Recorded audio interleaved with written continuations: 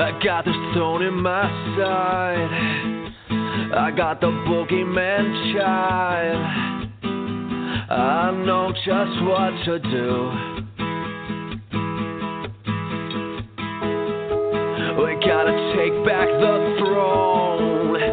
We'll let the kids rock and roll. I know just what to do. Yeah.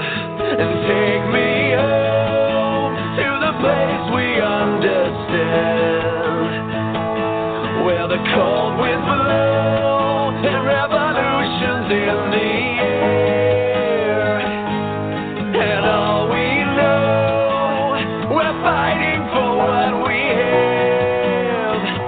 Fight the good fight. Fight the good fight. Now war is declared. We gotta get back to square. I know just what to do. Not gonna swallow my pride or do a Jekyll and a Hyde. I know just what to do. Yeah, and take me home to the place we understand, where the cold winds blow and revolutions in the air. And all we know, we're fighting for what we have. Fight the good fight. You hear me knocking on your door.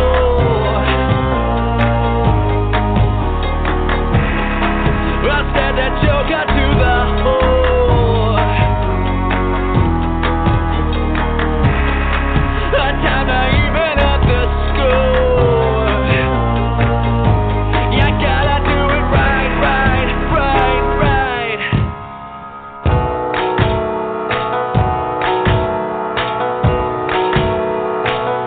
And take me home to the place we understand,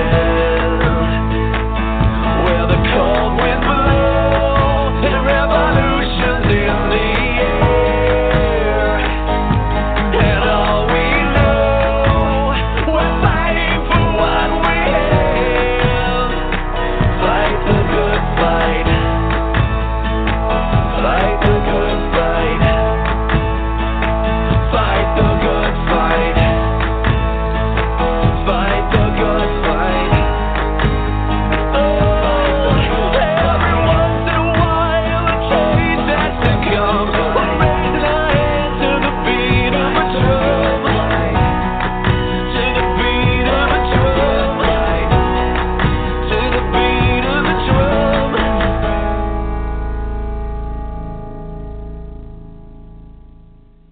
Good evening, good day, wherever you are in the world. This is Direct Democracy Today, and I am your host, Stephanie Pittock. We are excited to bring you a special guest, Adam Eichen, and he's writing a book called Daring Democracy that I'm anxious to get into it and find out what it's all about.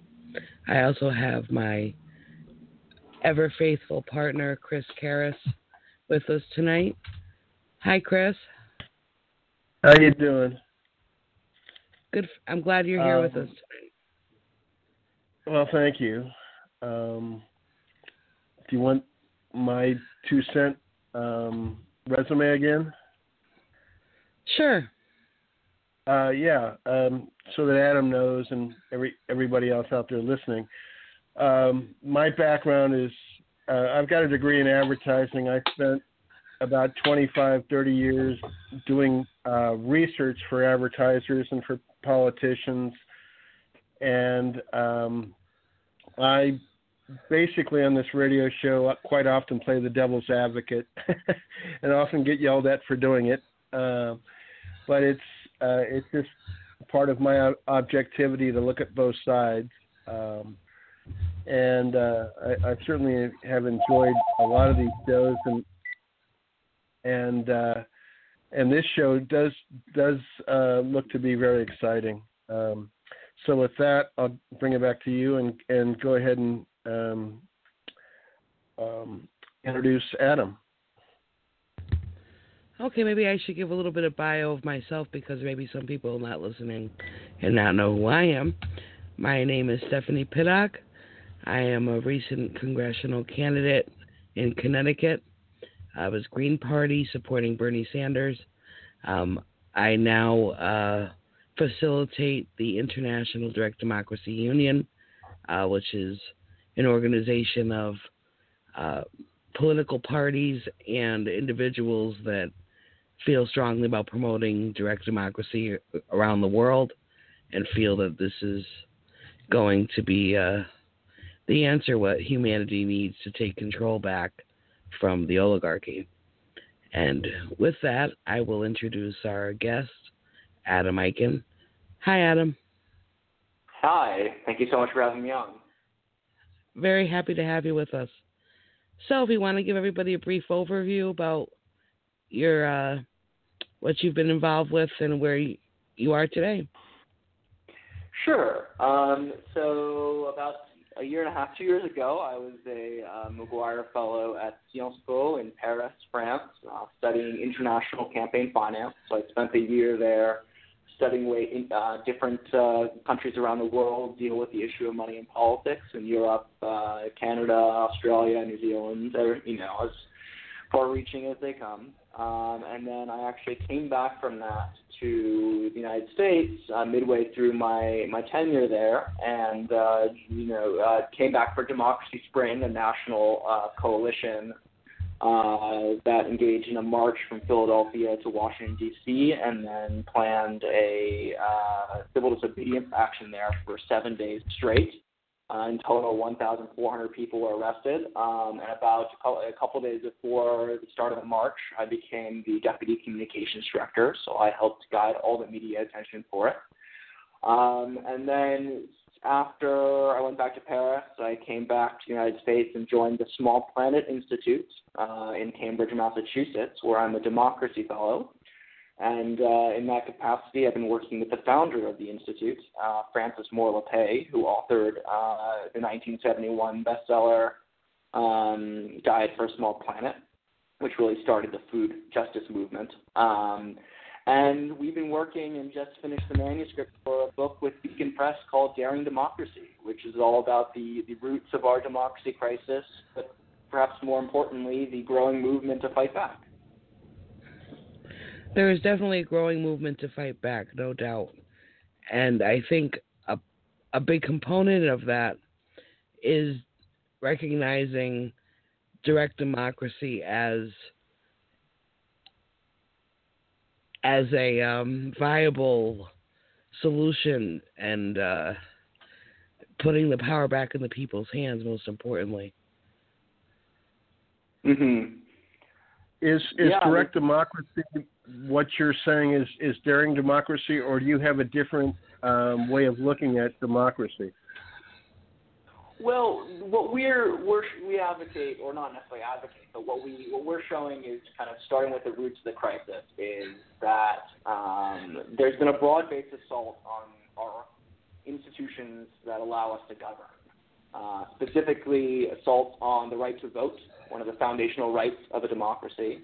The amount of money in politics, so any sort of regulations about the amount of money that pervades our democratic system, and gerrymandering, rigging of districts, and the like, and it goes beyond that into media and the Electoral College, et cetera, and so it's a very broad-based, deliberate assault by a small group of very, very, very rich individuals.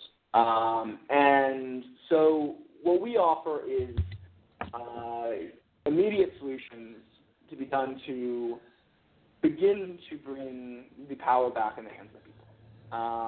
And among those are a variety of reforms, from public financing of elections to restoration of the Voting Rights Act, which is one of the most egregious things coming from a 2013 Supreme Court decision, Shelby County. Oh, yeah. And I would agree with that. Yeah. Yeah, and I mean it's egregious in that way, but also against voter ID law, restoration of voting privileges for people who've been convicted of a felony. I mean that's one of the things that most people don't realize is that if you're convicted of a felony, which mind you is not necessarily a violent offense, but it could just be being arrested for a certain amount of marijuana. In 10 states, you lose the right to vote until you die, unless you're granted clemency by the governor. And that's both an assault on democracy and it's also a racist policy because most of the people being arrested in the war on drugs and the rise of mass incarceration are African Americans and Hispanics. So we go into that, but we also go into other things that I think you would classify it as more direct democracy. From certainly the National Popular Vote campaign, which is both common sense and necessary, especially given the way our last election went, which I'm happy to go into more detail about how that campaign is going. But also things like participatory budgeting and community review boards, which are particularly important in the wake of all the police killing of innocent men and women of color across the United States. Yes. So again, our book, we don't feign to give all the solutions. By all means, no. But what we do try and advocate are concrete solutions that can begin to shift the tide of political power from the hands of few to the hands of many. Democracy, as I think one of our, both Frances and my favorite historical figures, William Hastie, who was America's first federal appellate justice, African-American appellate justice, who said democracy is never being, it is always becoming, some variation of that. But basically, democracy is an iterative act. It's something that evolves. It's never something that is one. It's something that is ever being. And I think that's the approach we really take. And I think that's the approach that anyone who believes in direct democracy, I would hope also shares, that democracy is something that we always have to improve upon because humans are ever evolving and our institutions and technology consistently improves. Absolutely. Yeah. And inclusion. I mean, gay rights and like you say about, in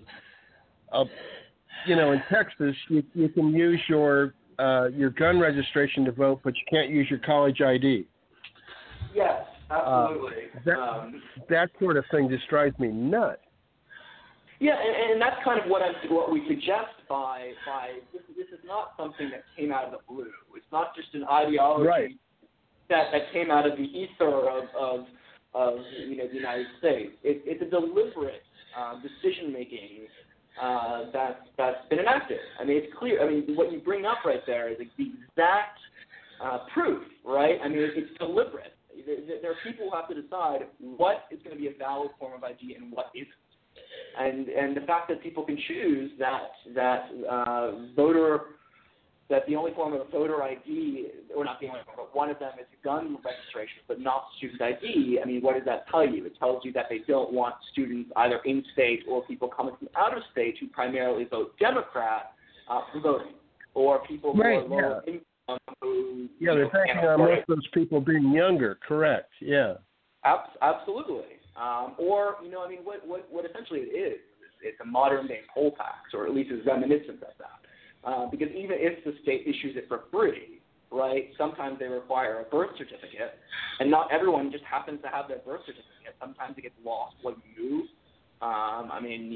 There are many people, not just irresponsible people, who might lose their birth certificate. They have it stolen, might have their Social Security stolen, and that all costs money. Right. So, I mean, that may not seem like a lot of money. $50 may not seem like a lot of money to those of us who aren't going paycheck to paycheck. But for those who are, I mean, they can't vote, and that's unacceptable. It is unacceptable.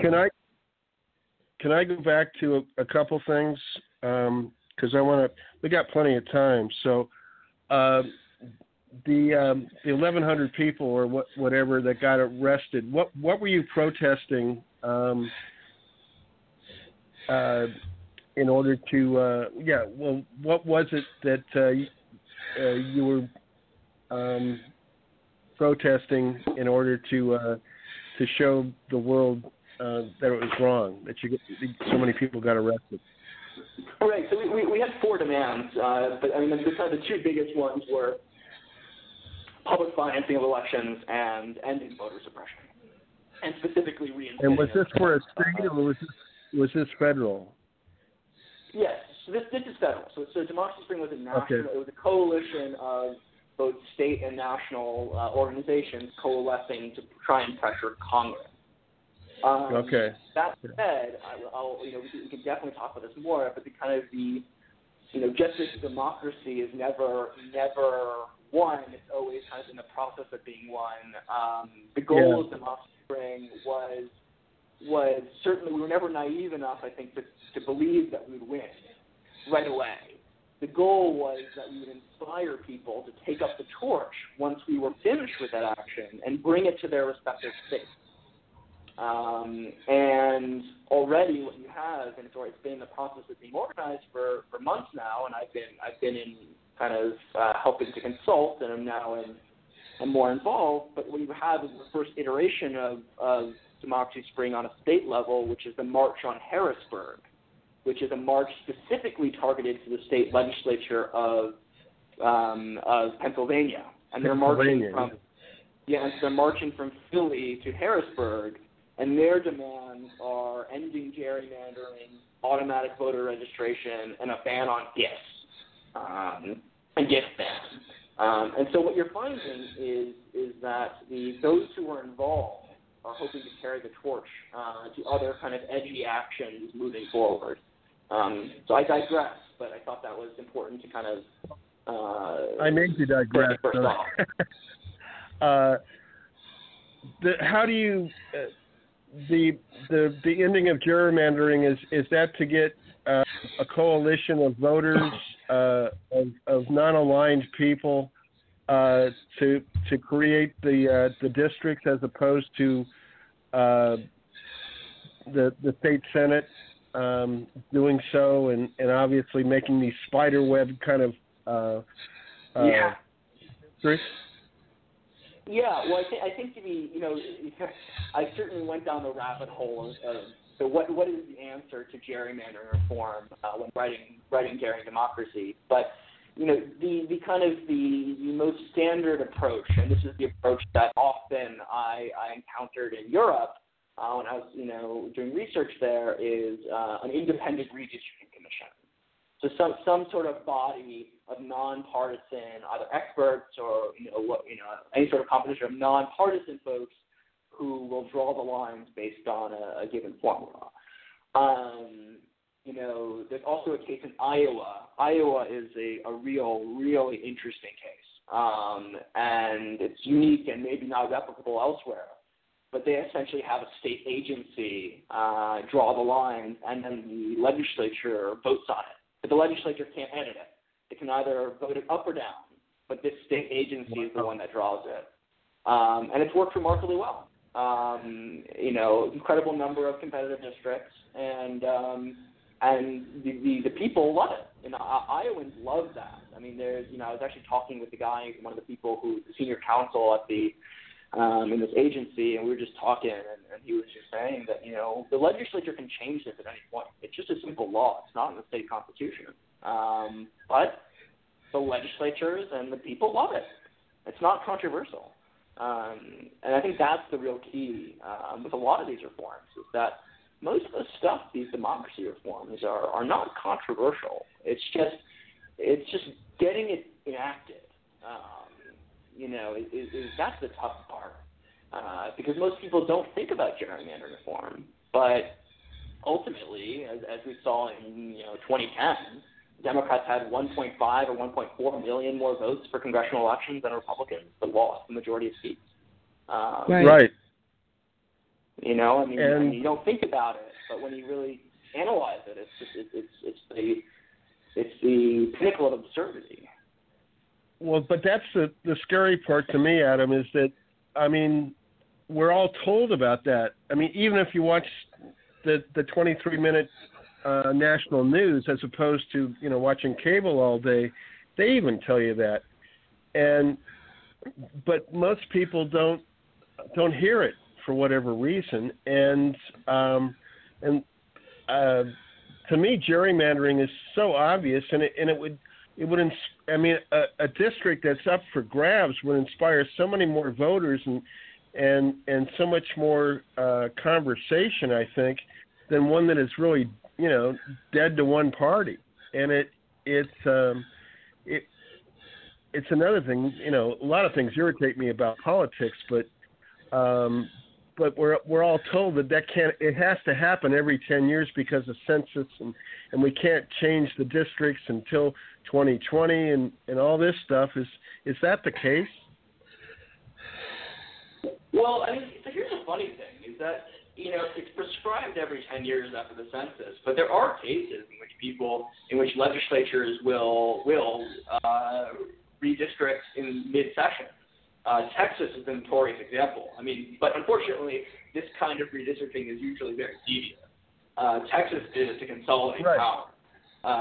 Right. It's to help one party, yeah. But what I have to say is that when I talk to folks who are experts in this, it's not rocket science. It's very, very straightforward to draw lines that keep communities together and remain competitive. It's not that hard. A lot of people ask me why, redistricting isn't that bad because Republicans and Democrats have always done it. But one thing we kind of helped to expose, thanks to David Daly, who wrote a wonderful book. I'm not going to pronounce the name on radio. It's a little inappropriate, but I suggest anybody who's a former editor of Salon, and there's a reason why he chose that title. But what he helped me show, help teach me is that in 2010, you have to understand, as you think back to 2000, you think what kind of technology, you think dial-up internet, YouTube, Twitter, Facebook, and none of these were things. So technology progresses exponentially. So too does the technology to harness map making. And the story behind just how powerful these map making softwares are, in addition to the metadata that you can just buy, from people's Amazon and Amazon purchases, Netflix, viewership, stuff like that. You can just determine who's going to vote which way. And that's not me being a conspiracy theorist.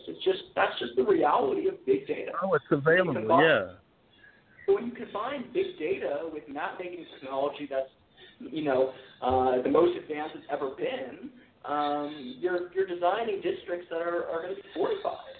But the converse of that, I have to say, as discouraging as that is that means that it's just as easy to create districts that are fair, balanced, and keep communities together and remain competitive.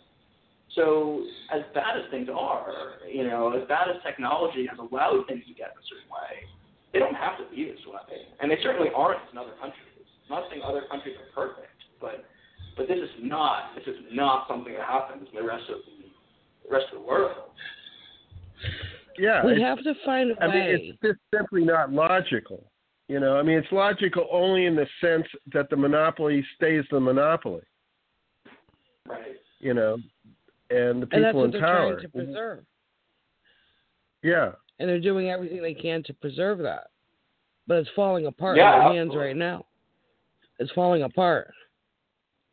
Yeah, I certainly yesterday in Kansas was a real wake-up call. What happened in the special election, for anybody who doesn't know, there was a special election in Kansas in the 4th Congressional District, which, mind you, is Wichita, which is where the Koch brothers, the notorious fossil fuel magnate, perhaps the most powerful of the anti-democracy forces, where their compound is. And the Democrat came within 6 points of a seat that he had no business contesting. No business. So, people are fed up. They're fed up. Yeah, but it's still a loss, Oh, yeah, absolutely. At the end of the day, it's still a loss. Absolutely. It's painful. A couple more questions, and then I'll give it back to Peppermint or Stephanie. How does Indivisible, the organization, make any sense to what you're doing? How do they fit into this? So actually, it's funny you say that, but that Indivisible is one of the organizations that we highlight in the last chapter, which is about, after the whole expose of the anti-democracy crisis and, solutions and the movement and all stuff, it's like, what can you do now? And we were, frankly, Frances and I were shocked at how successful Indivisible was at giving people tools to fight back. A lot of them were intuitive, certainly. But, just giving people a guideline of actions of what to do is remarkable. Seeing kind of this actual grassroots, town hall movement, which, stopped the kind of inevitable demise of our, albeit flawed, Obamacare, is remarkable. Exactly, yeah. That's remarkable. I don't think in a million years I would have ever predicted that at least in the first 100 days of Trump's presidency, with a fully held Republican Congress, they would fail to repeal it. A lot of people kind of say, well, this is the Tea Party version of the left. I reject that. And the reason being is the Tea Party was funded by big money. Contrary to popular belief, it's just not true that it was some sort of, spontaneous upsurge. Yes, there was spontaneous upsurge, but it was funded by groups like FreedomWorks, which was a formerly Koch-owned group, and a lot of other money that created what, people like Jane Mayer, the New Yorker journalist who wrote a wonderful expose of all this stuff called dark money, called AstroTurf, play on grassroots. It's not really grassroots. It looks like grassroots, but it's fake. And that's what the Tea Party was. There definitely was organic anger, but it was totally fueled by big money. This is different. There's no big money fueling Indivisible. Certainly a little bit, and Move On and some other folks, but this is a grassroots movement, and that's exciting. Yes. Yeah, and it's why the right wing calls the responses at these town halls paid agitators, because they're used to having their own paid agitators. Yeah. And it's really, I agree with you. I went to the Women's March here in Phoenix, and they expected 5,000 people. We had 20,000, and it was just like all over the country. And everybody, they really were there. There were a lot of people that hadn't been there since the 60s, and it was so heartening to talk to people. Veterans and women, they had their issues, and it was, but everybody was united in the fact that, our rights are slipping away, and we have to become united. It was really best thing that could happen to me in the depression that I had when Trump got elected. So. Yeah, absolutely. I completely agree. The Women's March in Boston was almost like a spiritual reawakening. It was magnificent. I'm not gonna lie. I was, horrendously upset when Trump won. It was like the biggest punch in the face I've had in my lifetime, right? And, yes. Yeah. And it gave me hope. That's the thing, right? As bad as things are, one of the core tenets of the daring democracy is, we have to find hope. You can't just, we can't just criticize, but people are going to turn off if they don't hope. And what the Women's March did, for people who were even already skeptical, perhaps skeptical beyond the point of ever being an optimist again, was at least give hope that all's not lost. And I have to, if you'll let me digress for 1 second, I have to tell you a story that we highlighted in the book. And it's one of the, it's one of the best things I've ever seen in my life. And it was while I was walking outside of the Boston Commons, right? I couldn't even make it onto the Boston Commons. There were so many people. And as we were marching along the street after people had left the Boston Commons, people were chanting, "Whose democracy? Our democracy," right? Which is, we chanted that in Occupy Wall Street. We chanted it during Democracy Spring. But there's one image. In front of me are two parents, a man and a woman, and in between them, holding both of their hands, is a boy no more than 4 years old. And as everyone is chanting, I can hear him look up, ask his parents, "What's democracy?" And the parents look at each other up and smile, look back at him, and the mother says, "It's when people have the power to make their own decisions." And the father then continues, "It's a government of, by, and for the people." And the kid doesn't hesitate one moment, says, "Okay," and then keeps swinging his arms. And forevermore, this one kid, democracy will be that moment in the heart of protest with 150,000 other people in a safe environment fighting what they believe. And that, for me, is what daring democracy is all about. That's why you fight.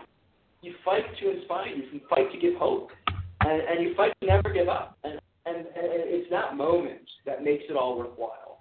If for nothing else, the Women's March for me was a success because I'm sure there are hundreds of other people just like that little boy who maybe were never engaged in politics before, but will always be able to turn back to that moment and say, "That's the moment that I remember I became political, or I learned what democracy is," right? Democracy will never or what it should be, yeah. Democracy will never just be casting a vote for this little boy. Democracy will mean something much bigger. And I think that's exactly what, whether you call it direct democracy, whether you call it democracy Salon, whatever you call it, the process of people power, this little boy will know the real definition, not just the cast a vote every 2 or 4 years. I have to say, before the show, Adam and I were talking about Occupy Wall Street and how it affected us. And from the minute I was inspired, I never lost that drive, that hope, that knowing that there are so many people fighting for the same thing together. And that's when the movement started to grow all over the world. I remember looking at the maps online and just in awe that it was just popping up everywhere. And then as it started to fade, I was just so heartbroken that it didn't grow more. But we all became seeds, and we were all doing different things and becoming, and this is just proof in the pudding that Adam, myself, and so many others are doing so many incredible things to make this movement rock. And the rock is the people power. Whatever you call it, whatever you want, it doesn't matter. The people are going to tip it. I know it because we have the fire in us. And the quote is, "There is no more powerful weapon in the world than a human soul on fire." And you could hear it in my voice when I speak, and you could hear it in Adam's voice when he speaks. We are determined, and this will change, and you will see it happen. I couldn't agree more with that. I mean, I know we talked beforehand about this, but I really couldn't agree more. And we actually could devote a full chapter to the emotional thrill of being in protest or in political action. And right. And we talk about we divide it into three, which is kind of civil courage, which is kind of fearful, but the belief that you can do something you didn't think was possible. The other one is bonding with strangers, the connections you form, what you learn, and the third is taking ownership. This feeling of feeling like as my co-author Frances said, that we're the grown-ups in the room. That it's, when we say whose democracy, our democracy, it's not a platitude. We mean it. We mean it. We're owning politics. And that's not something to just be thrown aside as some sort of weird feeling in protest. No, that means something. You don't shed that feeling after the protest leaves. And it's that kind of intangible part of protest. We may not win legislative reform, in that moment, but I think you're right, Stephanie. It's a fire that never leaves. And we define it those three ways, and I'm sure people have other kind of thoughts about how protest changes you and the emotional thrill of it. But I think giving voice to that aspect of coming together in unison is, one of the things that we as people committed to social justice have to do is show people, and this is what Frances and I try and do in the book, that politics isn't just, dry and dull spectator sport. It's enriching, it's enlivening, it's the essence of being in a lot of ways. Yes. There's nothing like it. And it's heartbreaking. And people get hurt, people die, but you do it not because it's your own self-interest, like, John Locke or Thomas Hobbes would have you believe, but you do it because you love humans, you love people. You want to see everyone thrive. And I think that is something that no one can take away once you live it.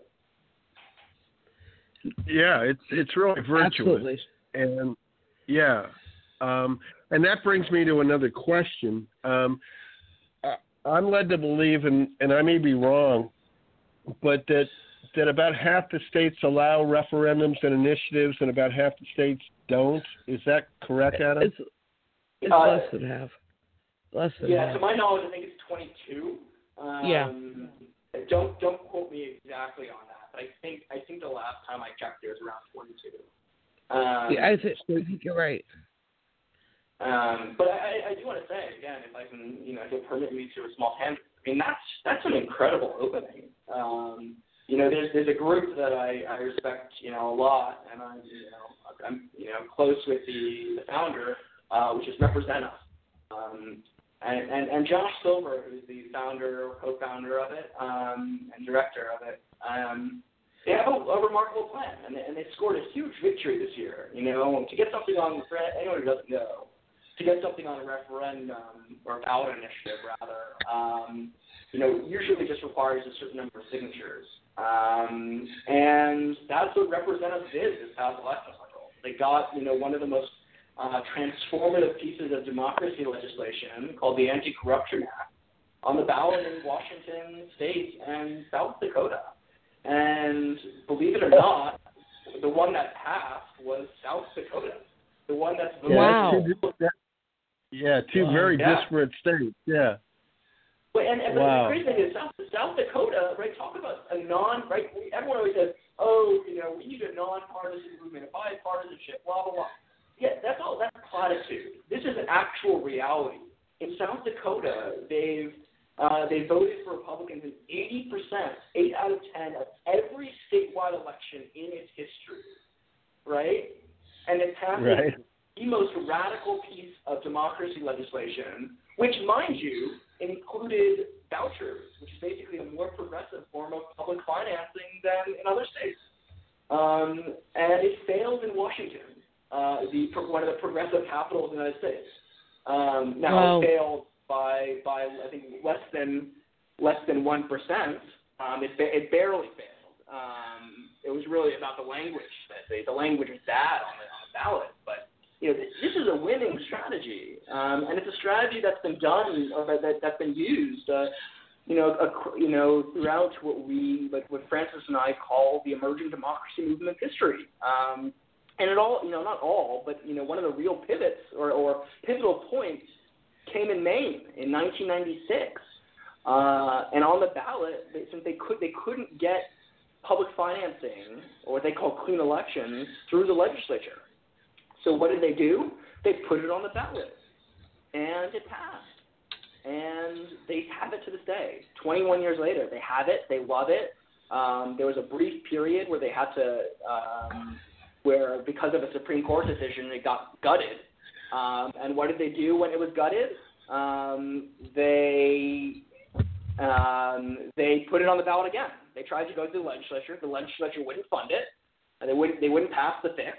And so they put it on the ballot again, and it passed. And it was strengthened, and all of a sudden participation went up. Ballot initiatives can be a real force can be a real way to avoid the moneyed interest that dominates state legislatures. That is true, but and Arizona is apparently one of those 22 states that has it. It's always been a fact of life. I'm a native Arizonan. I've moved away a couple times, but I've always come back. And when we get ballot issues, whether it's marijuana or health issues or whatever, the people will come up with an initiative, and then the moneyed people will come up with one or two more to cloud the issue. And it's hard for people that aren't involved and just make decisions based on 30 or 60-second commercials. A lot of these things go down, even though they probably are voting against their own interests. Yeah, and that's a really good point. And I have to just add as kind of an addendum to that I wish I could pull up the exact numbers. I don't have them right in front of me. Yeah.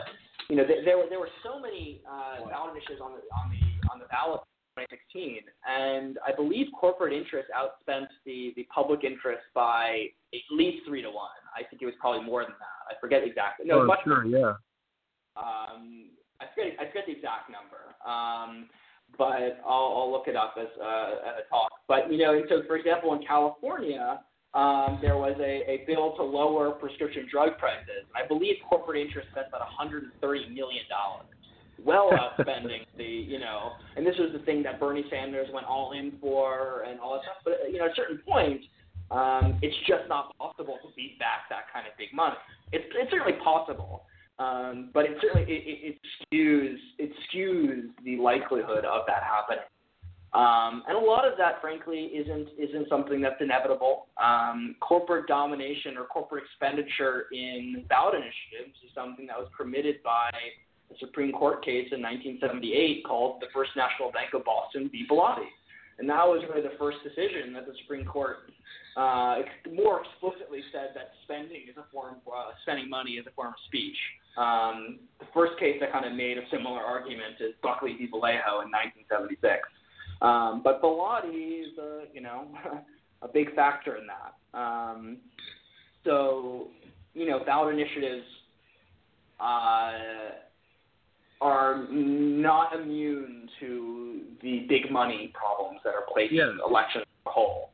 Certainly. Yeah. But in Arizona as well, just as another kind of short tangent, Arizona passed public financing in 1998 on a ballot initiative. It goes both ways.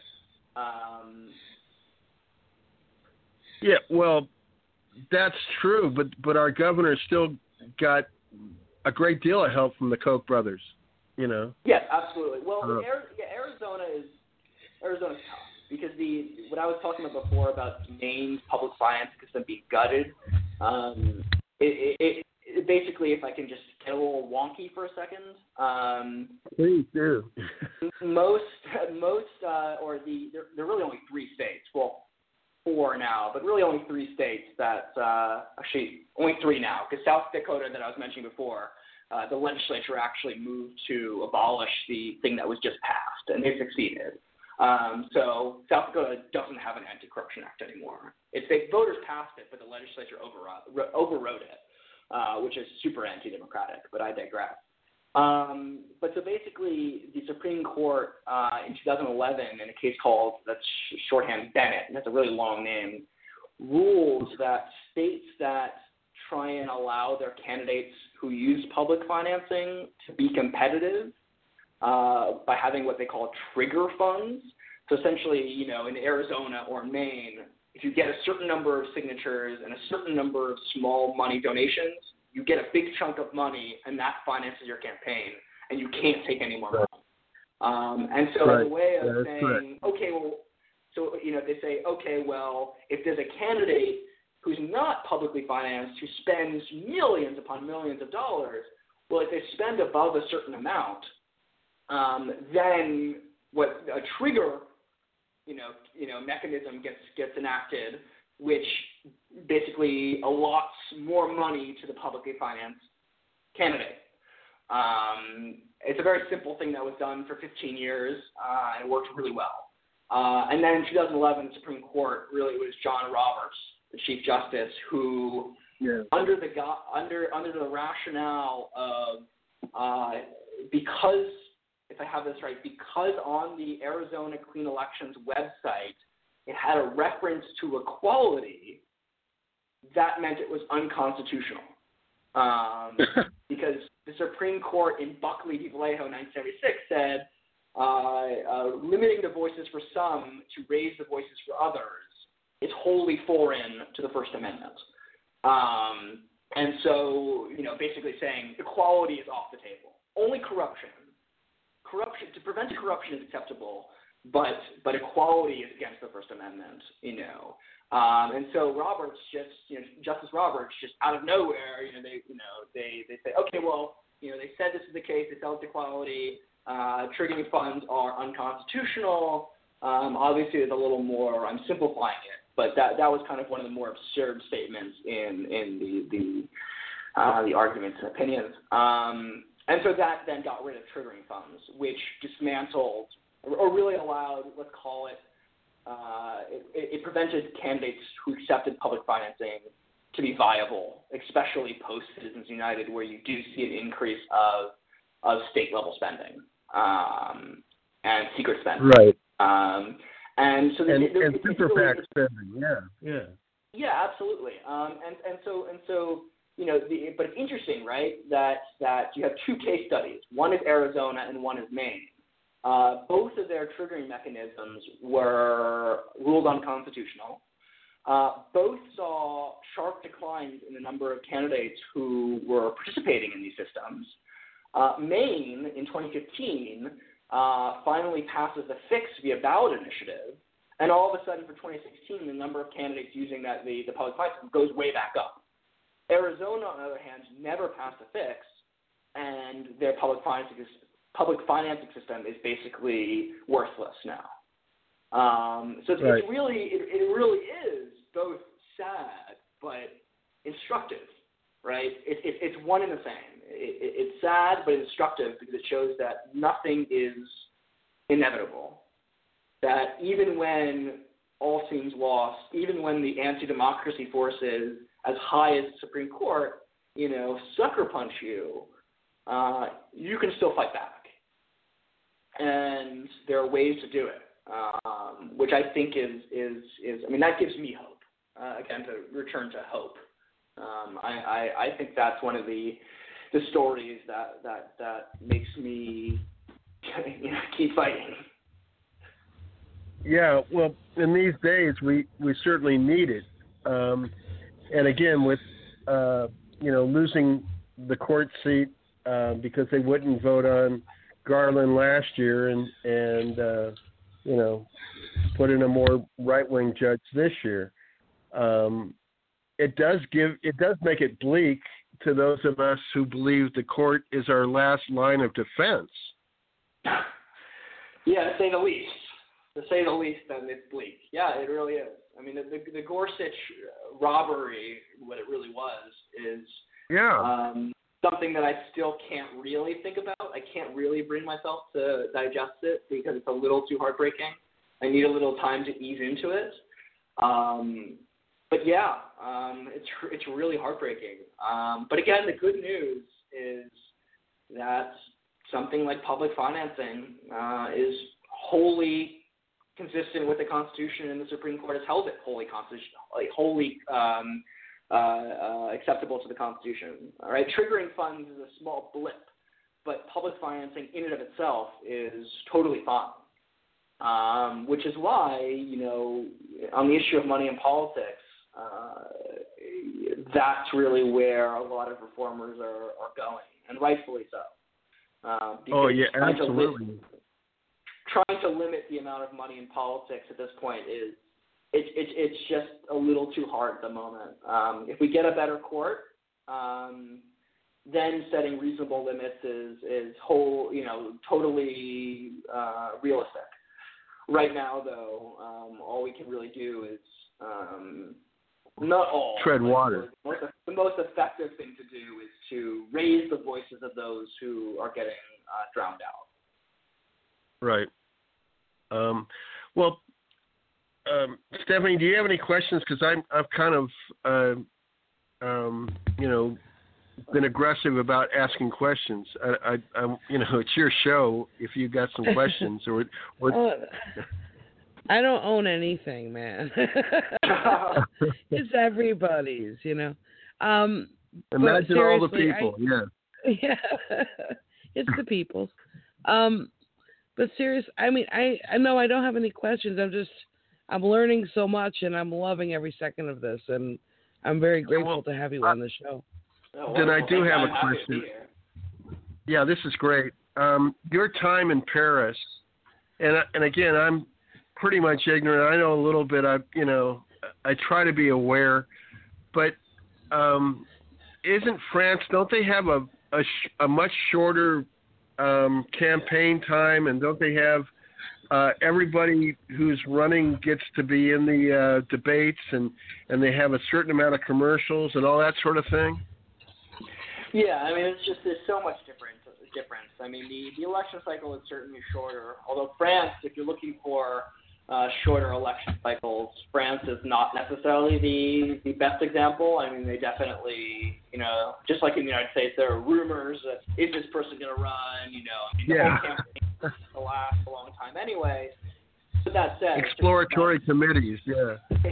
Yeah, I don't think they exactly have exploratory committees, but I mean, there's definitely talks about, things like that. And, but yeah, I mean, one of the things that you find that is so much better is certainly that, public media is so much more prominent.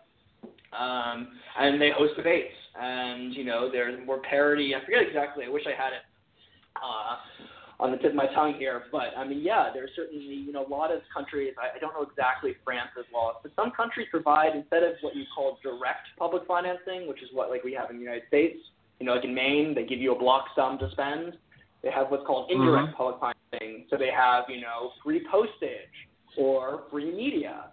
So every candidate, is allotted a certain amount of media time, either on an equal basis or based on previous election results. And I mean, also, just to be honest, watching TV in France, especially the news, I mean, just generally speaking, have a little bit of a higher level of discourse in what's allowed. They'll have representatives from both sides, but it won't just be kind of talking about nothing, right? Like when you turn on CNN, for example. I mean, it's just a bunch of talking about nothing. Whereas generally the debates are going to be more substantial. It's going to be about policy. It's going to be about, and I'm not claiming France as a beacon to emulate, but there are definitely a lot of shortcomings. And in France right now, the person who's polling number one in all the polls is basically kind of a neo-fascist. Right. She won't win. Well, knock on wood. I mean, never say never, but I don't think she'll win. You have me on record now making that shot, but I could be proven wrong. But the way the French elections work, her father actually was the one who made it past the first round of elections.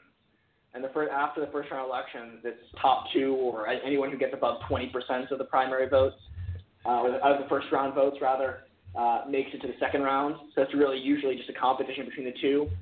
And in 2002, her father made it into the second round against the right-wing candidate.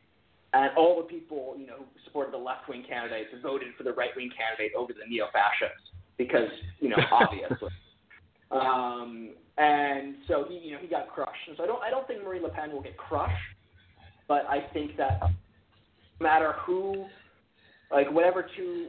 opposes Le Pen in the second round, whether it's the centrist candidate or the right-wing candidate or whoever, I feel like everyone's probably going to coalesce around that candidate over the really xenophobic, anti-Semitic campaigns.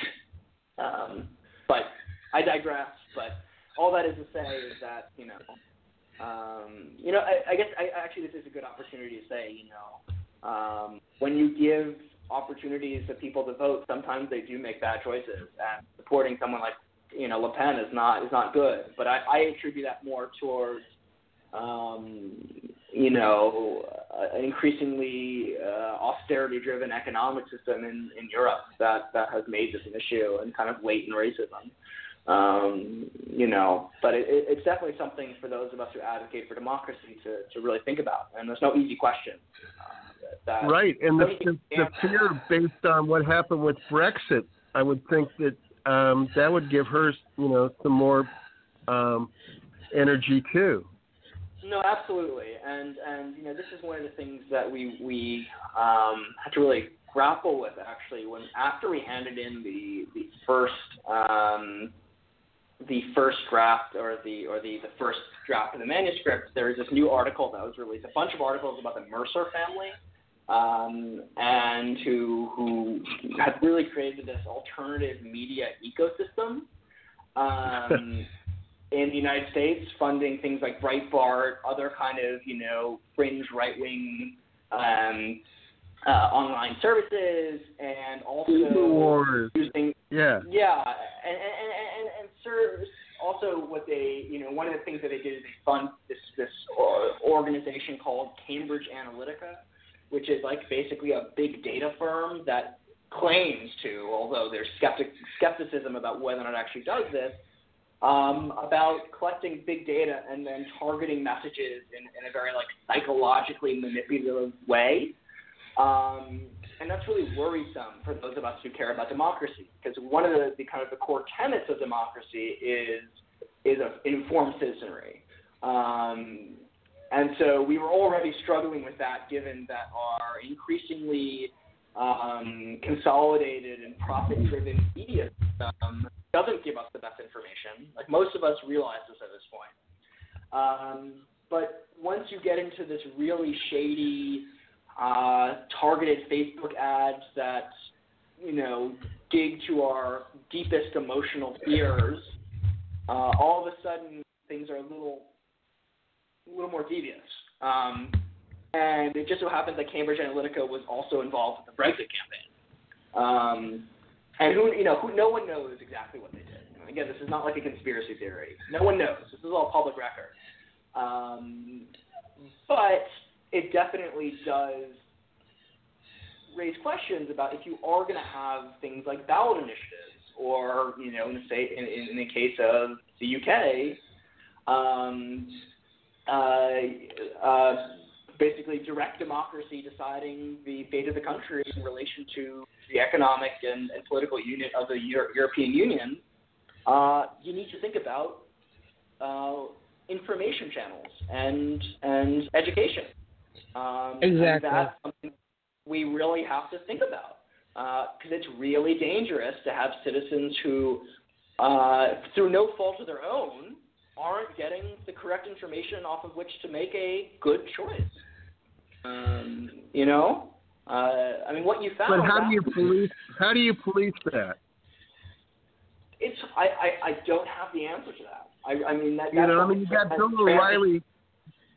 You got Bill O'Reilly coming on and saying, this is, warning, this is the no spin zone. And then what he does for the next 59 minutes is spin. Yeah. And, well, it's true. I helped people spin for 25, 30 years. And I know what it is. And, no, it's true. And when you can get down to the minutia of the internet and people's buying habits and everything else, you can spin like a termite. It's horrifying. But how do you say what's fair and what's not fair? No, that's definitely true. And and the one thing, the couple of solutions we offer to this, and we don't pretend to give all the answers, nor even necessarily an expert opinion, but the main things that we we identify are basically the following: net neutrality. Without net neutrality, which is dying. Yeah, I mean, net neutrality is very important. Secondly, preventing any further consolidation of media companies. Third, increasing public subsidies, or even just at this point, saving public subsidies for public radio and public TV and community radio. Right. Groups that are doing the investigative journalism that we need. I mean, groups like, as bad as things are, we still have groups like ProPublica. But like, what would it be like if ProPublica were to have tenfold the budget?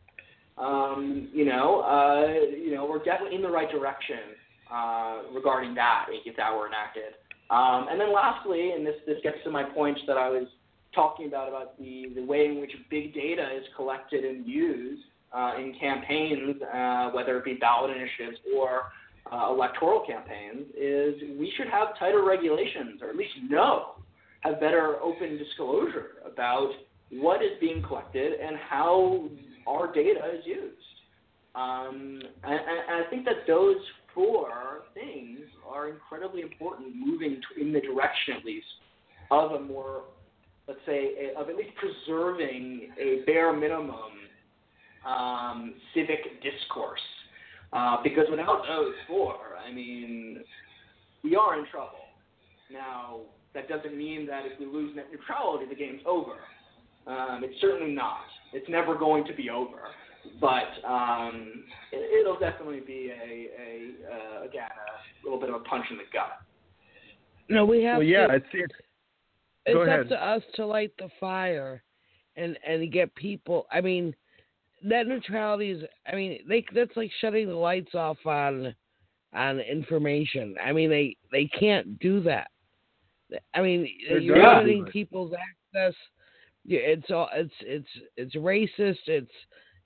What they're trying to do. It's corporate. We can't. Yeah, it's corporate. We can't let them do it. We can't let them do it. Well, people have to understand what it is. That's the problem. No one's talking about it. Well, so one of the that is probably the story of saving or really enacting saving and kind of strengthening net neutrality is one of the most interesting stories that I learned about in the process of writing Daring Democracy, and we feature it in the section about media reform. And it's fascinating because a group of citizens basically came together, and I talked to some of the folks who were involved in this, and waged a heck of a campaign. And it was a diverse campaign.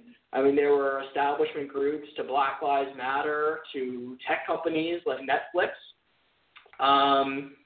And there was two activists who engaged in an occupation in front of the FCC headquarters about 15 days before they were going to come down with a proposed guideline for how to move forward. And there was a protest, and at the end of the protest, these two folks, Margaret and Kevin, just declared that we're going to camp here. And then 20 people ended up camping there for the next week. And then, the snowball kept rolling down the hill, more and more momentum, kept developing. And in the course of about 6+ months, when the comment period ended up being opened about the proposed course of action for the FCC, for a record 4 million people gave comments about something as obscure and wonky as net neutrality. This is one of the kind of the stories that I tell to folks who say, well, people just aren't educated enough to get something as complicated as net neutrality. No, people are. Like, don't be so, they are. Don't be so disparaging of your fellow citizens. People can understand if you take the time to explain it.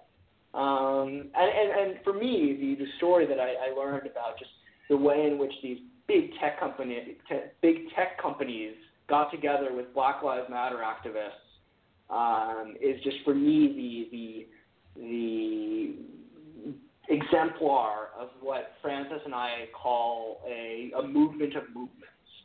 That people come together from diverse issues and recognize that they're part of a single struggle in a lot of ways. I mean, perhaps this is, tech companies sometimes have devious purposes too.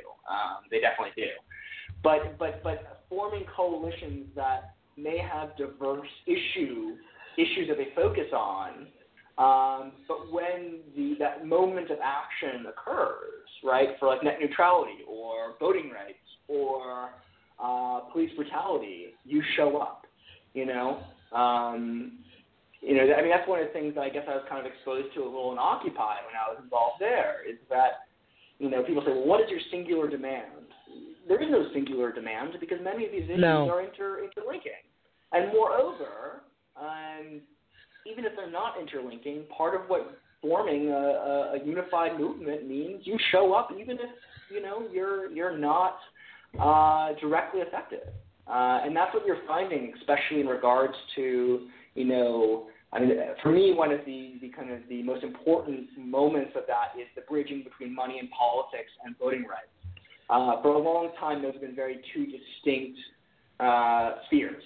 There are groups that focus on voting rights and groups that focus on money and politics. But increasingly, you're finding that the line is totally blurred. The NAACP is coming out strong against big money and politics, and groups like Common Cause, or other, establishment, insider, primarily lobbying groups are, and primarily white, are coming together to rally around voting rights, even though they're not particularly affected by it, right? In the sense that their membership, which might be more white, is not going to be as affected by voting rights as the NAACP, or in terms of voting rights, rather. Yeah. I have a question, backing up to France a little bit. Yeah. Were you in France last year at this time? Last year at this time, yes. Well, right now I would have been in at Democracy Spring, but a little later. Well, then you're aware of Nuit Debout. Yep. I actually went because it was still around when I got back. Yep. I went to the encampments. I went to the stuff, and it was really inspiring. I'm Nuit Debout USA on Twitter and Facebook, really? And officially on the nuitdebout.fr. Yes. I'm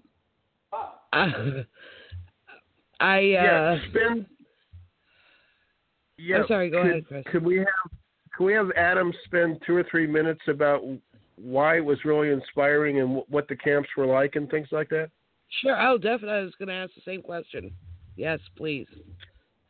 Yeah, so I'm certainly no expert around it, but there was a big labor law that the socialists, but don't be confused, they're not actually socialists. They're like the centre-left party of France was trying to enact, and they're just kind of, to my understanding, it was kind of the straw that broke the camel's back, and basically just people started gathering in the Republic Plaza in Paris, and they originally kind of started as people just getting together for dialogue. That's my understanding. Again, I wasn't there at the start, but when I got there I guess it would have been very early May, it was, and I actually told my friend who was visiting me from the United States, and he was just young enough that he was too young to have been occupied. But I said to him, this is the closest thing that I've seen since Occupy to Occupy. And it gave me the same feel. It gave me exactly the same feel. There were a bunch of different tents, each set up for a different purpose. In the center of the encampment was people sitting around in a circle, debating, talking, having what we would have called a general assembly. Right. And it was that same kind of deliberative, dialogue-focused encampment that helped inspire me to be interested in the social justice work, which I am. And so, I think for that reason, I think almost purely, or if only because it gave me this pure sense like coming home, or this sense of reminiscing. It was important for me just for that reason, but more so just because of it reminded me of how powerful it can be when you take a space that is, in quotes, public, but is never really used for public purposes beyond just individuals walking, right. and really turning it into a real public space, right? Yes, I love that. Yes. I mean, Hannah Arendt, the philosopher, talked about this, that in the human condition, that the public is only when people come together, and in that moment, a space is public, and when people leave, it's no longer public. It ceases to be public, but the memory of the public lasts on, and it's like in that spirit that I was in those camps, that like in that moment, people coming together and using it and deliberating and being political was making this plaza public again. Yeah, it's the 4-year-old boy story, you know. I mean, Exactly. Yeah. It is inspiring. You know, whether it's a 4-year-old boy and his parents talking to them as an adult and you know, telling him the truth, as a, you know, and then an adult going in and feeling down and then going into these camps and seeing people discuss reality, and it brings your spirits back. Absolutely. I mean, yeah. I mean, it's exactly what we were talking about before. You know, it just when you come together with people you don't know for a common purpose, it's not something that you can treat lightly. It's a really moving experience. How do you feel about voting by mail? So that's a really interesting question. Thank you. If you would have asked me 3 months ago, I probably wouldn't have had an opinion. But I spoke to folks in Oregon where they have vote by mail and drop-off voting, and it works really well,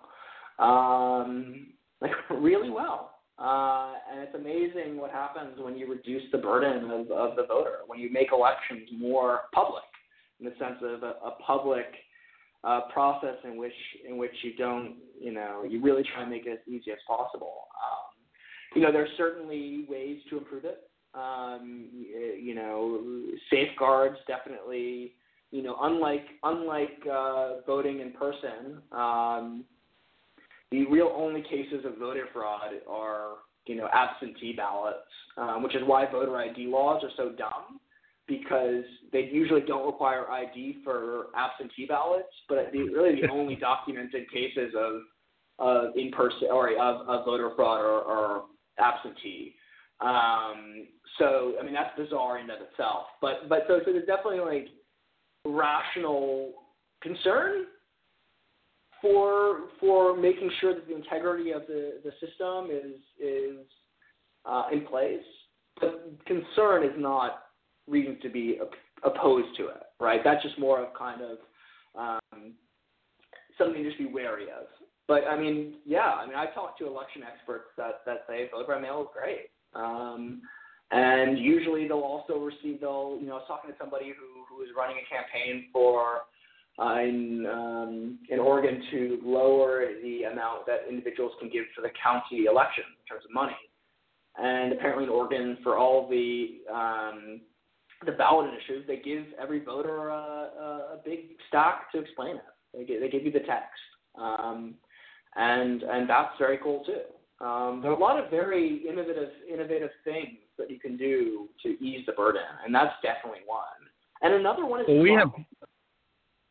another one is what? Oh, sorry. Another one is drop-off voting or vote centers. Oh, yeah.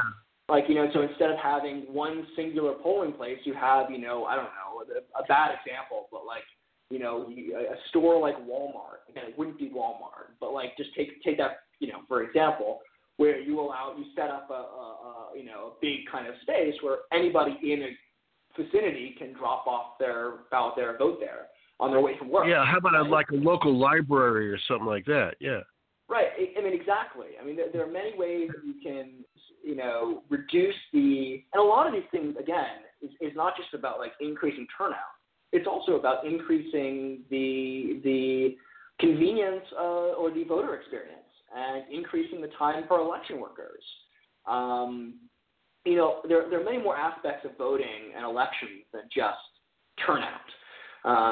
Voter experience is a key one, right? The easier the voter experience is, the more likely they'll vote again, right? Which shouldn't surprise anybody that in some of these states where you have to wait, I think it's the likelihood that somebody votes again after waiting an hour in line, the drop-off is significant. Because why would you, right? Because your marginal vote is probably not going to make the biggest difference. If you're really looking at it at a rational basis, or your singular vote may not make that much difference. Is it really worth an hour of your time if you work 2 jobs and have one or 2 children? The answer is probably not in your individual calculation. So making voting easier in many different ways is more than just turnout. It's also just about quality of life and your commitment to democracy as a whole, right? I mean, that's another thing that we don't really ever think about. We always assume that people love democracy in our DNA. But democracy is more than that. You have to show people that it's worth it, that democracy is not just as my co-author and friend Frances would say, it's not just, democracy isn't just the spinach you have to eat to get to your freedom, right? That democracy is it's a civic engagement that's meaningful, that's not a burden, or if it is a burden, it's a good burden, not just waiting in line for an hour. Like democracy, it is a burden. But it's a burden insofar as you need to educate yourself, you need to take your choices seriously, you have to deliberate, you have to talk to people that you wouldn't normally talk to, you have to be comfortable with disagreements. But part of that hardship and difficulty of democracy it should not be waiting an hour in line. That's a waste of everybody's time. And that is so counterintuitive. And it's that kind of reframe of democracy that I think is really important moving forward. Yeah, I don't want to digress too much, but in Maricopa County, where I live in Phoenix, we had 200 polling places, and the county registrar turned that into 60, and cut out 140 voting places, and the areas where it got cut were Democratic areas. That the rich areas in North Scottsdale and everything else, they were in and out in 5 minutes. In parts of the lower income or the more left-wing parts of Phoenix, it was 4 or 5 hours. Standing in line, and it was like, oops, they didn't acknowledge at all why they did it, and but it is really a harbinger of why we need things to make it easier, because people will. I mean, that's what they want to do, is they want to deflate the opposition. Right. And no, it's true. It is. And well, I wanted to go back to mail-in voting.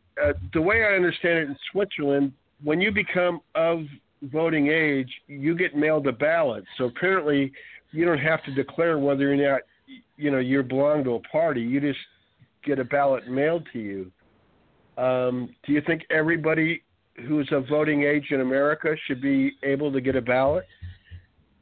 Oh, I mean, absolutely. I mean, if they meet the qualifications of the voter, which really should just be above 18, if not a little younger. I mean, there are studies that show that a 16-year-old is just as likely to make an informed decision as an 18-year-old. Absolutely. But but yeah, and if you're a citizen, and if you meet the age requirement, I don't see why not. I mean, in most other countries, again, one of the most shocking things to my friends there was the notion of voter registration. The idea that you have to register is wholly foreign to them. My friend from Spain, when you turn a certain age, you get a card, and you can vote with that card. So it's like a voter ID, but everyone gets it, and you don't apply for it, you just get it. And it's assumed that is your card. And that card is also the card you use for, if I understand correctly, also for like healthcare. It's your card. And that opens up a whole other can of worms about healthcare, but let's not get into that. But yeah, absolutely. And one of the things that for me is so inspiring is, again, go back to Oregon. In 2015, they enacted the first system of statewide automatic voter registration, which is exactly kind of what we're talking about. It's a little less automatic, but so for anyone who doesn't know, in Oregon, basically what they did is that anybody who interacts with the DMV, whether it's to renew a license, to get your license for the first time, anything with the DMV, when you fill out the proper paperwork, they will send that information on to the Board of Elections and will register you for you. And then you'll get your registration information in the mail, and it'll already be done. You'll be registered. It won't be like you have to sign and send it back in. And then at that point, you can choose a party if you want. And you can opt out, right? It's an opt-out system. So it's automatic. You can check a box if you're really, really opposed to registering to vote. But the point is, the burden is on the government to do it. And in Oregon, it's fascinating because 240,000 people, give or take, were registered through this program, new voters, and which well exceeds the normal rate of, per month, per week, the numbers were staggering, like multitudes higher than normal. So people were using this. They were benefiting from the system. And then of the 230,000 to 240,000 folks who were registered, I believe it was 97,000 of them voted for the first time. Like of that percentage, wow. Which is about 40%, which seems super low, right? 40%. Well, 60% didn't want to vote. That's besides the point, because 40% of people who were on the margin, right, who are people who in normal circumstances would not have voted, is an outstanding increase of voter turnout. Just phenomenal. We're talking like totally mind-blowingly off the chart. And so they were Oregon was the first one to have a full year of that. But since Oregon enacted that, 5 states have followed suit. California did it too, didn't they?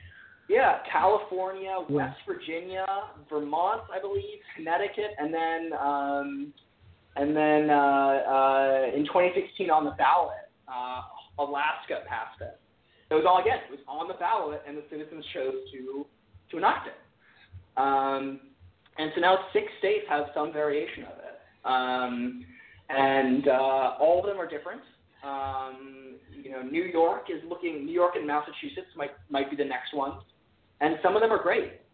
And you don't have to limit it just to the DMV. You can expand it to all government agencies, like the welfare program. Every time someone applies for welfare, and all of a sudden, you now have this. Generally speaking, just as a slight tangent, again, if I can get a little wonky, but if you look at voter registration and voter turnout by income level, it's linear. It could not be more linear. The more money you have, the more likely you are to register, and the more likely you are to vote, period. And so if you start enacting these with welfare offices, all of a sudden it's a game changer. And you have, what is oftentimes just a large burden for low-income people who, frankly, have better things to think about than registering to vote, like taking care of their children and making sure there's food on the table. All of a sudden, that process is now automatic, and they can vote if they choose to vote. They may not vote. And if you add in mail-in voting, you don't have to worry about the child being there with you at the polls. You can just make your decision and mail it in, and you don't need child care. No, precisely. And there are other very common sense things, like early voting. Not everyone can spend a Tuesday in November voting. Same-day registration. If for some reason you're not registered on Election Day, why can't you register to vote then and there? Things pre-registration. That's always bothered me. The same day? Well, no, it's always bothered me that we haven't had that in Arizona. That absolutely. If you don't register within a couple months of the election, then you're out of luck. Yeah, and one of the things that I was talking to a colleague and friend who is the former president of Common Cause, Miles Rappaport, and we were talking about same-day registration, and he was actually the person who really advocated that we look into this, because this is what this is the work he's been doing for a long time, so he knew it. And I was blown away. What you find is if you allow same-day registration, voter turnout can increase up to 13%. I got to double check that, but I'm pretty confident. It's certainly a range, but I mean, the high estimate is about 13%. And it's not just for people who didn't register before. It could be people who just for some reason have registered and maybe moved to a different precinct, or people who I've done that before. I've had to fill out a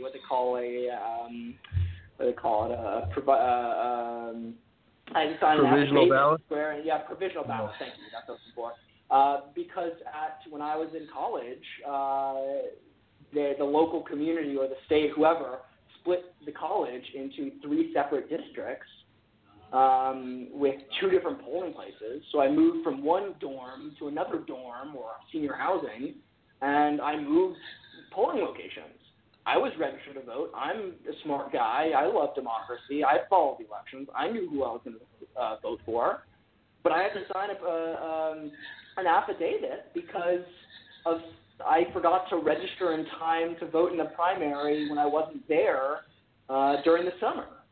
And so same-day registration is not just for people who were too lazy, quote unquote, to register before election day.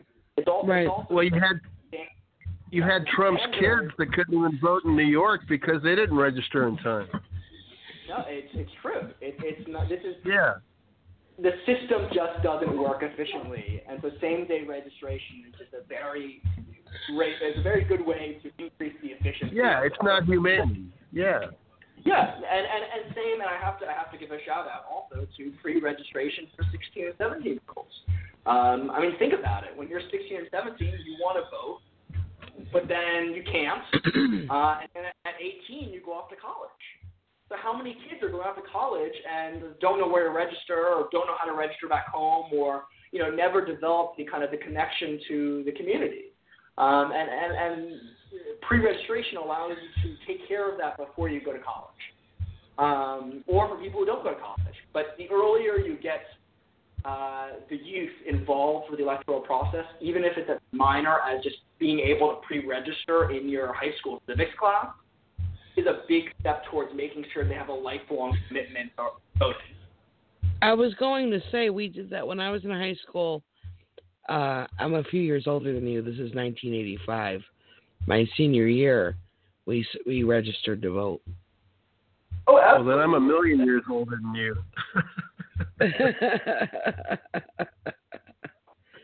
No, but it's true. It's that when you, at age 16, 17, and even 18, those are formative years, totally formative years, and it's a great learning moment to bestow upon those young people the burden and joy of registering to vote. It's just like you have to register for the military, and you should have to well, that begs the point. We should all be taught how our government works and how the monetary system works and all of those things too. Yeah, and I don't want to get into the weeds, but I've always thought, well, not always, but in the recent past, I've thought that we should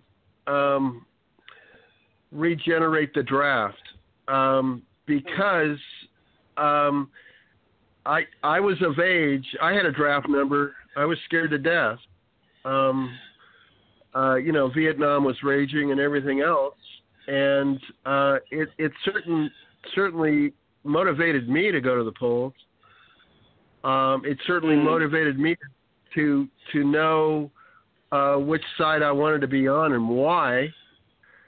And it certainly motivated parents of kids that were going to get drafted to think a little bit harder about their voting. And I think that males and females should be subject to the draft for this reason. And I think that you should have the opt out to be able to go volunteer somewhere. But I think it really affects how you vote, and it would affect interest among young people. Am I wrong? No, I'd like to take that one step further and say, for tuition-free college, you have to have so much community service or put so much in to get that benefit. Oh, that's interesting. That was always my idea. I think what you both are getting at, which I think is a very important part of democracy as well, is a belief in the public. The past 30 years, 40 years, you have a privatization of everything from,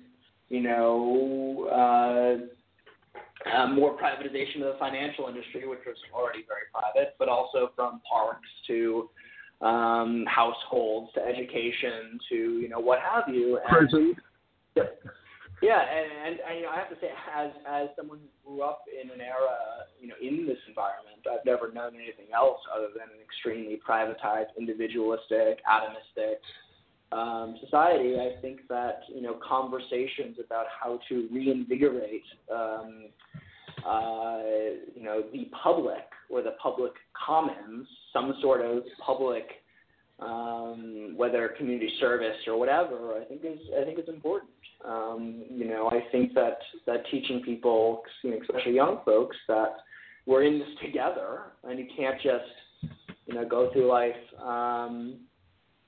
doing your own thing all the time is definitely important. But I will say that what makes it very hard, and I think that definitely you alluded to this, is that it's increasingly hard to have any sort of care for a public when you're saddled with student debt and credit card debt and other things that force you to either go into corporate law or business or whatever, or just have to worry about your finances. So I think that I have a friend who has $80K in debt.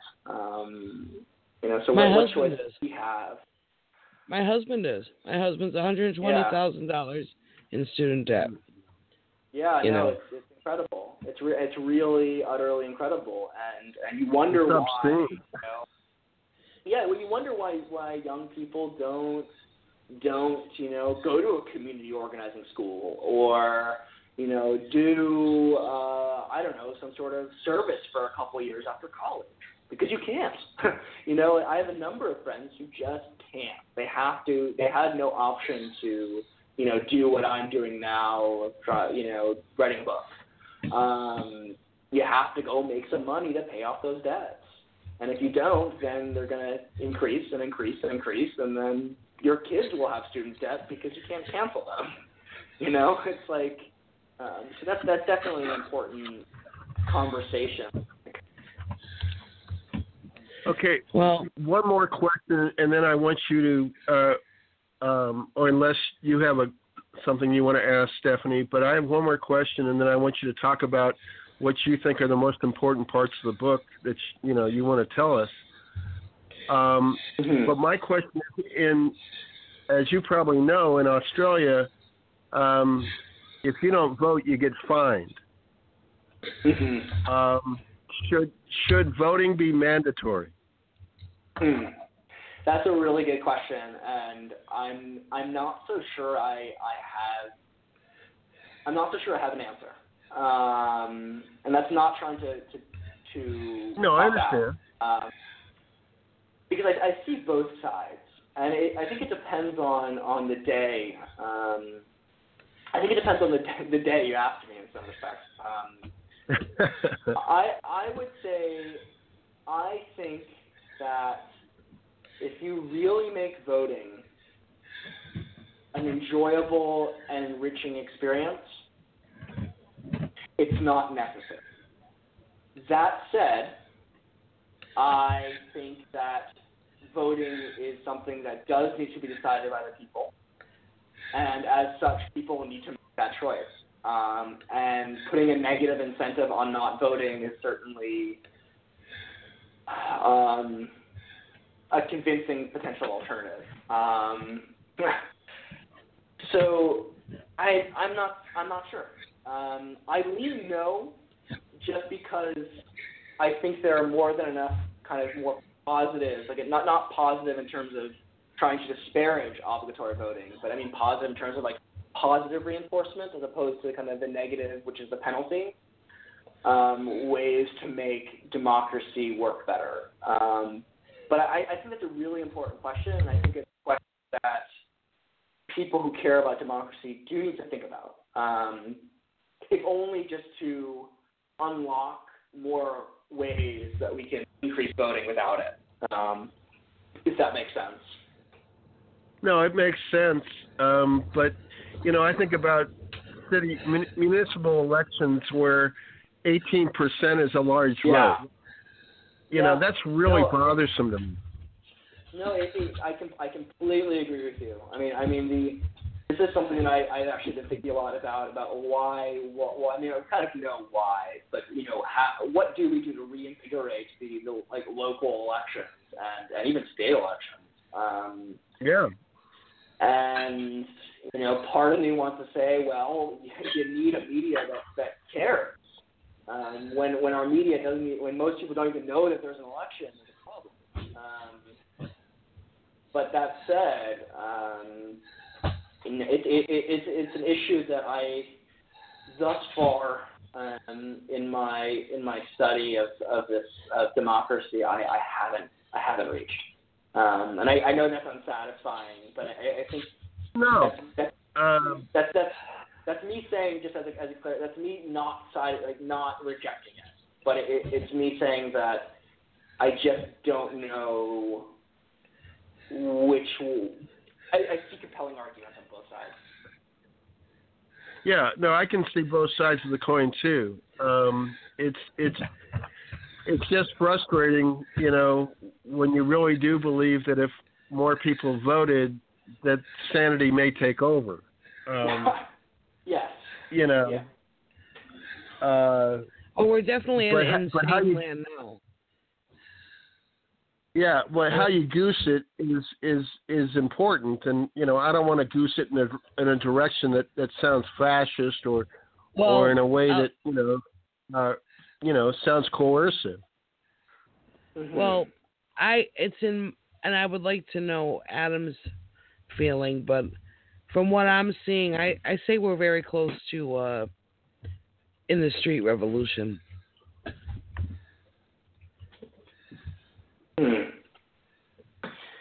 Well, what I'll say is that people are.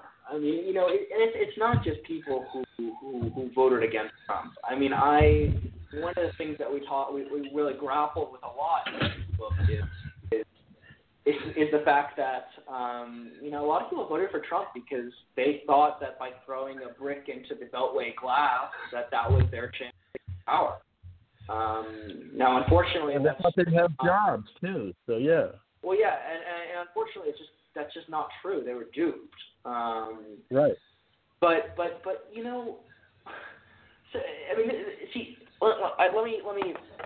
That's the bad news. The bad news is that you can easily be duped with that. But the good news, and I think one of the core principles that Frances and I try and put forth in the book, is that ultimately we're not. This might be a little controversial, but we're not a divided people. On a vast number of issues, certainly with exceptions, certainly. I'm not going to deny that. But on some very core issues, we have broad-based agreements. on the fact that 85% of Americans want to fundamentally reform the way we fund our elections. Yes. A supermajority want action on climate change. And 90% want background checks on gun purchases. Right. The list goes on and on. And it's funny. There's one study that we cite in the book that showed that it's like polling, I don't know, like 50 different countries, or I forget exactly what it is, but about what the majority of people's biggest concern is, and that most countries, I believe, it's some sort of instability or terrorism or some sort of I forget exactly, maybe it's immigration. I think it's terrorism though. But in the United States, it's income equality, and that's mind-boggling, right? I mean, we don't think that there's this kind of unison, but there is. And giving voice to the fact that people agree, whether they voted for Trump or Clinton, Sanders, Ted Cruz, whatever. There's agreement. And that's, again, what kind of gives me hope that, not only is there a movement already working on these things, but that movement will continue to grow. And it's only a matter of time until we win. I mean, at some point it does become unsustainable. I mean, there's no way that this level of inequality it's just not. I mean, well, yeah, no, a few more hurricanes, that aren't expected, will eventually get people to vote people out of office or vote people into office that believe in climate change. Yeah. Yeah. Yeah. Absolutely. Yeah, this is. I just. The news is so offensive now. The United States news, the Trump news, I should say. It feels like a machine gun going off in my head. Each thing that he does.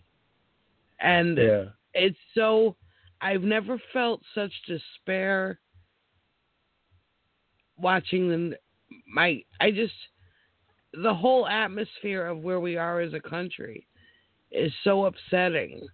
And I'm trying to convert that energy into positivity and hope.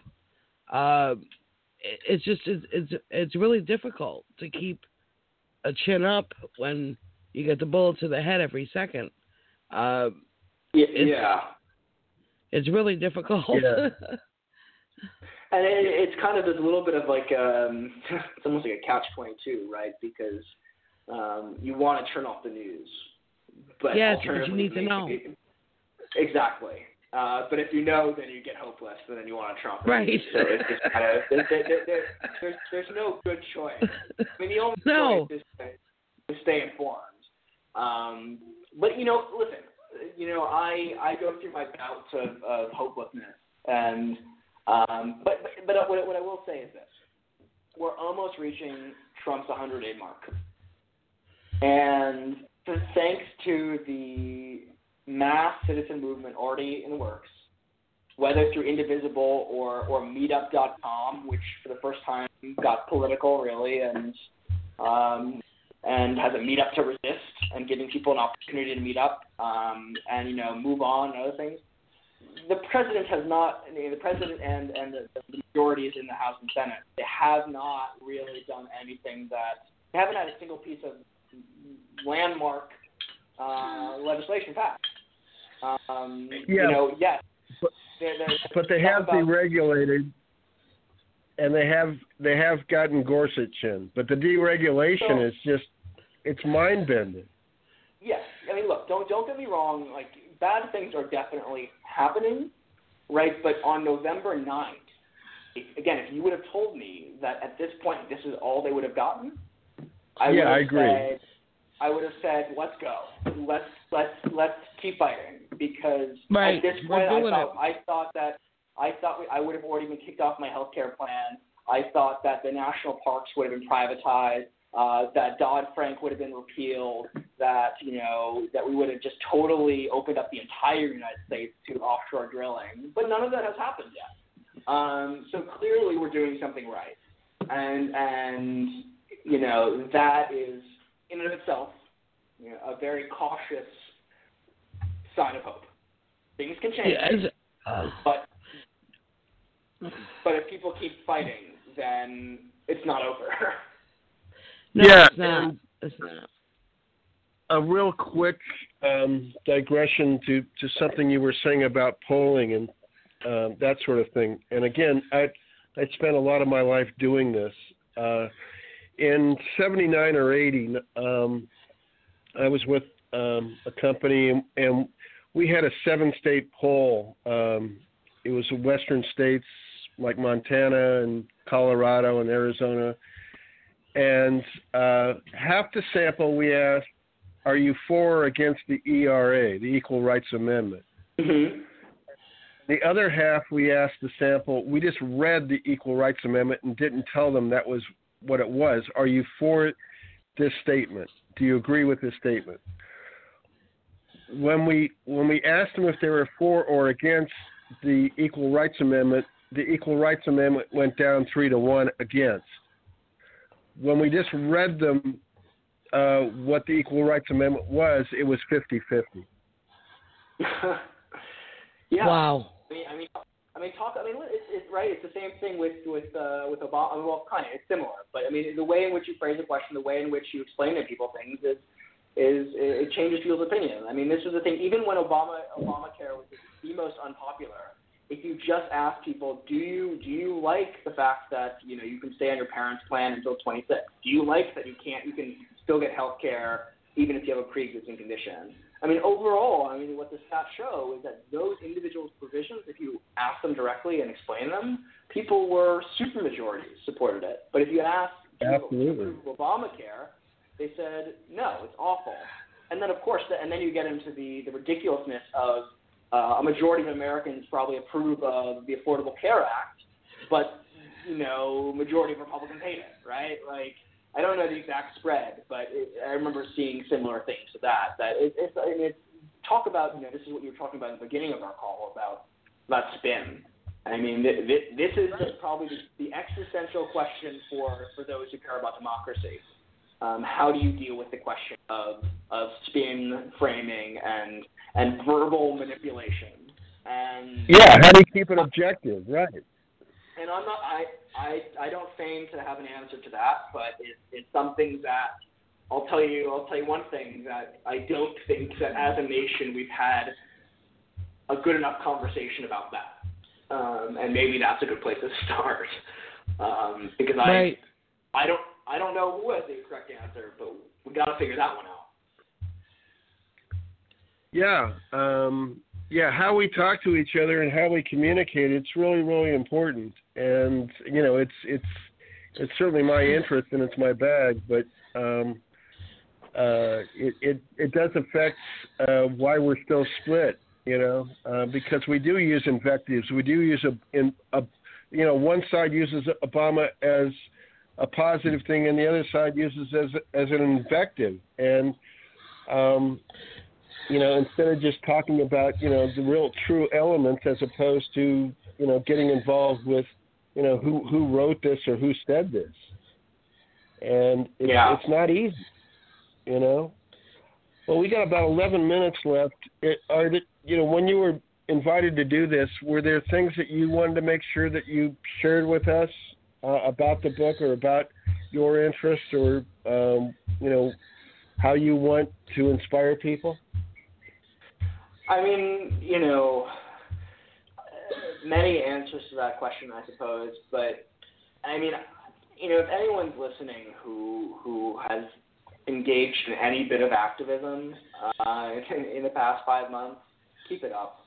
I mean, really. I mean, this is the only thing that's going to prevent, bad things from happening and for us to actually move towards a more representative democracy in which every voice is heard. I just can't emphasize enough just how important it is every time you call your representative and go to a protest and things like that. And it may seem so menial, but, when you add up everyone doing that individual action, it does matter. And I think that's the hardest thing to understand. But, in terms of the thing that I really want to say is just that, as bad as things are, you have to be hopeful. And there are ways to plug in. I'm really excited about the March on Harrison. I'm really excited. I'm through the moon that people, and I had nothing, no one from Democracy Spring, the organizers, had anything to do with it. It was someone who attended the march and got arrested, and a great guy, and a group of people in Pennsylvania who, just did it. That's great. And it's inspiring to me because it means that people care. And when you lose all the time, it's hard to, remember that. But it's true. And, one of the things just on this topic that I recently got really interested in, actually, is I was taking it. So we finished the book. I mean, we're going to be in copy editing now, so we're still, doing tweaks here and there. But I took a week's vacation after we handed in the final manuscript, and, I was just reading. I was just reading some ancient Greek philosophers just to, I don't know, just to see what they said and if there's any wisdom there. And I don't usually love Aristotle, but, as I was reading this kind of book about Aristotle, and apparently, one of the things that he was really into is dividing one's time up 3 ways. Doing work, relaxing, and leisure. But leisure for him wasn't the same as relaxing. It meant doing something for one's virtue and something beyond oneself in that way. And I don't think he was necessarily thinking that, that was more, there's many things wrong with Aristotle that, it was a very classist, it's only for a few privileged individuals that you have to have slaves in order to have leisure time for the, the high class. But that idea of kind of differentiating leisure or relaxation with leisure, and leisure being political activity or something more than oneself, was really, I'm still trying turning it over to my head. But what would happen if we reconceive of politics not as something you do in your free time, but as something you do as kind of a third category of your time? You have work, you have relaxing time, but you're encouraged to do something meaningful as well that doesn't count towards leisure. And I don't know what I think about that, but it's something that I felt compelled to share with somebody. I haven't actually shared this with anybody yet. And I'm really thrilled with that idea because it reconcedes of something as, well, I spent my Saturday doing this, therefore I fulfilled my quota. No. Like, it's something that should be expected of you as a citizen to, or at least, within reason, right? I'm not trying to suggest that anyone can do this. There are class, race, and many other barriers that prevent people from having that time. And I recognize that. That's the society we live. But for those of us who do have downtime, I think reconceiving of an hour or 3 hours a week or whatever to engage in what a lot of people are calling, the resistance is really a fascinating reconception or reconceiving of what it means to be a citizen. Because then that brings back this notion of the public. And that means part of your time should be devoted to the public. Right. And again, this has nothing to do with my book, and I really should be taking the time to talk about my book, but I feel like we've talked a lot about it. And I had to share that because I just think that... I think it's really, really zen, because you use the word virtue, and that's one of my favorite words. And, the idea of kind of cleaning your mental palate by looking at your priorities and spending, like you say, 1 to 5 hours, 1 to 3 hours a week trying to to connect with the universe and connect with your virtue a little bit deeper, instead of just making it work. It's just finding out really who you want to be. And if you can agree. Yeah, if you can if you can inspire that 4-year-old kid, that inner child always wants to learn, and why make it politics? It's just virtue. It's entirely different, and it's not anymore. It's healthy. Yeah, well, I think that's a really, really good way of putting it. That is kind of what a lot of some of Aristotle talked about. I have to kind of dig deeper. I just did a very cursory dive of this, but. Well, I'm kind of an ancient Greek philosopher myself, so. I like to consider myself one also. Yeah, well, I think it's a really interesting way of finding those connections back to society, in a society that is so increasingly individualistic. And I think reconceiving of that small portion of your time to reconnect and do something meaningful for the good of society as not something out of your free time or relaxing time, but something that you're kind of morally obligated to do, the best of your ability, I think is a really interesting way to think about it. And it's what I'm resonating with right now, and so thought I'd share it. And no, it's great. It is great, and I'm Thank glad you. you did. Yeah. It's you got to find some way to make it through these dark days. I'll tell you that much.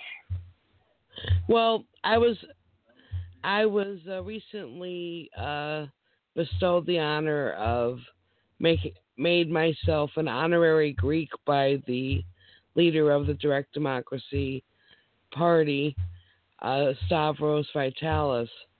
So I'm going to extend it to you, since I am Greek. You are now honorary Greek, Adam. Yeah, no, she didn't have to bestow it on me because both of my grandfathers were Greek. So that's right. He's already in there. Yeah, no, it's. I really, there's something to be said about that feeling of taking ownership. It's just, that's one of the things we talk about in the book, and it's that moment where you take ownership is just, it's meaningful. It's empowering.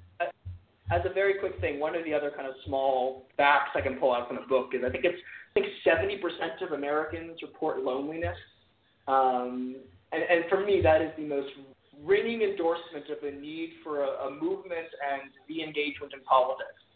Yes. Because it's in politics and movement building and activism and social justice where you find people that you would have never met, and you develop bonds and you create community and you learn together. Yes. And so for me, if 70% of Americans are lonely, then the time is right for exactly what we're talking about. We have a minute left. For democracy. We have 1 minute left. Well, Dave Mason had an album called Alone Together, so that thought has been around for a long time. So I like it. Well, thank you both for having me on. This was delightful. This was a wonderful conversation. It was really and I hope We're going to do it. We'll do it again very soon.